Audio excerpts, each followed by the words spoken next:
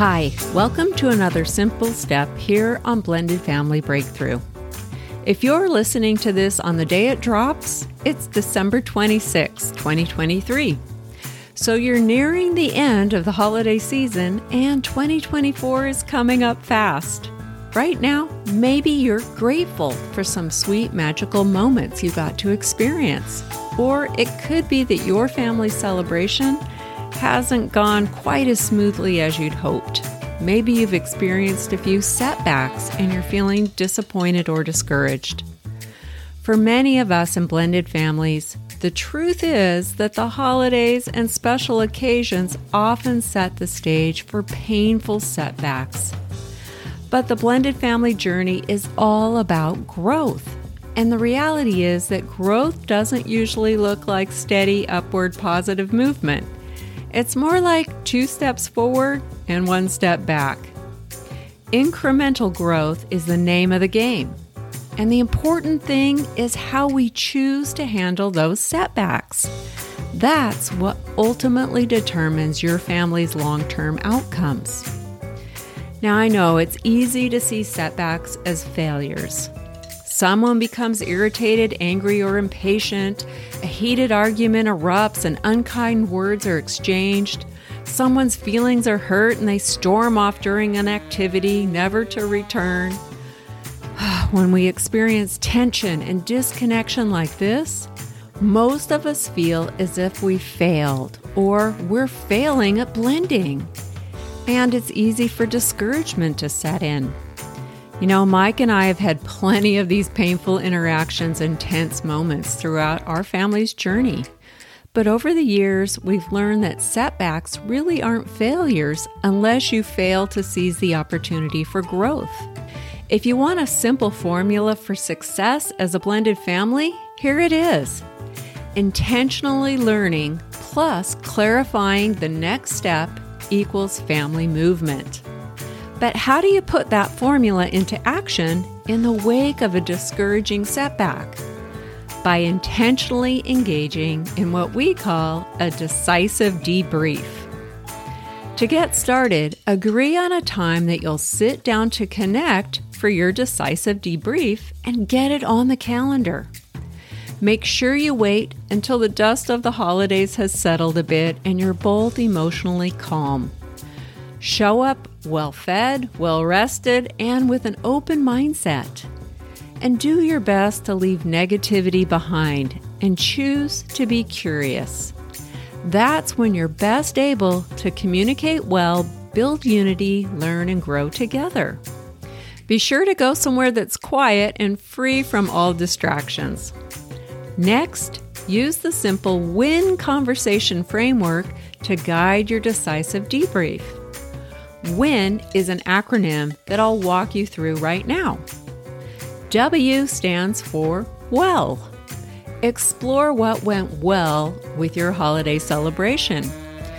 Choose to acknowledge and affirm those times when each of you showed up well and when you noticed positive interactions and behavior with the kids. What might you be grateful for? What will you look back on with fondness? What new tradition or meaningful memories did you experience as a family? Once you spent some quality time exploring what went well, move on to the I in your WIN conversation. I stands for improve. If you could have a do-over of the holidays, what would you change or improve? Now, if you listened to last week's episode, you probably learned a lot from the holiday hindsights shared by our guests, Lauren and Janine. What can you learn from your own holiday hindsight? Maybe being a bit more proactive with scheduling or negotiating with an ex could have helped things go smoother.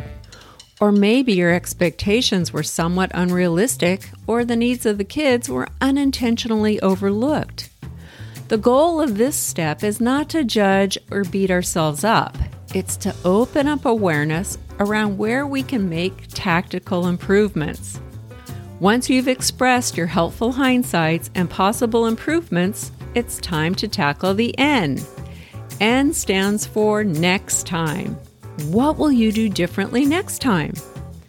This is your opportunity to grow. You don't have to stay stuck in discouragement. You can move forward together. Of all those improvements you identified that you could have done differently this year, what specific insights, skills, or strategies will you commit to deploy at the next holiday or special occasion? Be sure to focus on what you personally will change or contribute next time and allow your partner to do the same. This isn't a time to point fingers or get critical of each other or the kids. Remember, it's often the complex dynamics that make blending so challenging, more so than the people. So how will you approach your unique dynamics and make incremental adjustments next time? Choose your decisive next step based on everything you've discussed, and then commit to making that change. I love to apply this quote to the journey of blended families because it serves as a reminder of what's really important. Listen to this. Playing the long game is learning not from being stellar or fabulous all the time. The daily annoyances, failures, and roadblocks that can get us down become reframed as opportunities for learning and growth. Instead of screwing it up, we are learning ways of doing it better the next time. It is mistakes and tough times that are more important than doing something right or easy the first time. Sometimes we call this perseverance or grit, and it is key in the long-term success. So this week, I encourage you to set aside just a little time to have a decisive debrief conversation as a couple. Get intentional about how you'll approach any setbacks your family experienced and seize the opportunity for new insight and growth. And before we wrap up, just a quick pro tip. Get a special notebook to capture your win conversations now and for the future.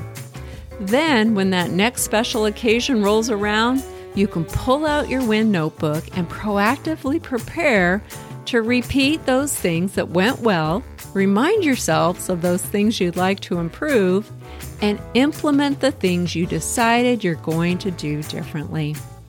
Hey, thanks for joining me today. I hope you have a great week, and we'll see you back here in 2 weeks for another Simple Step.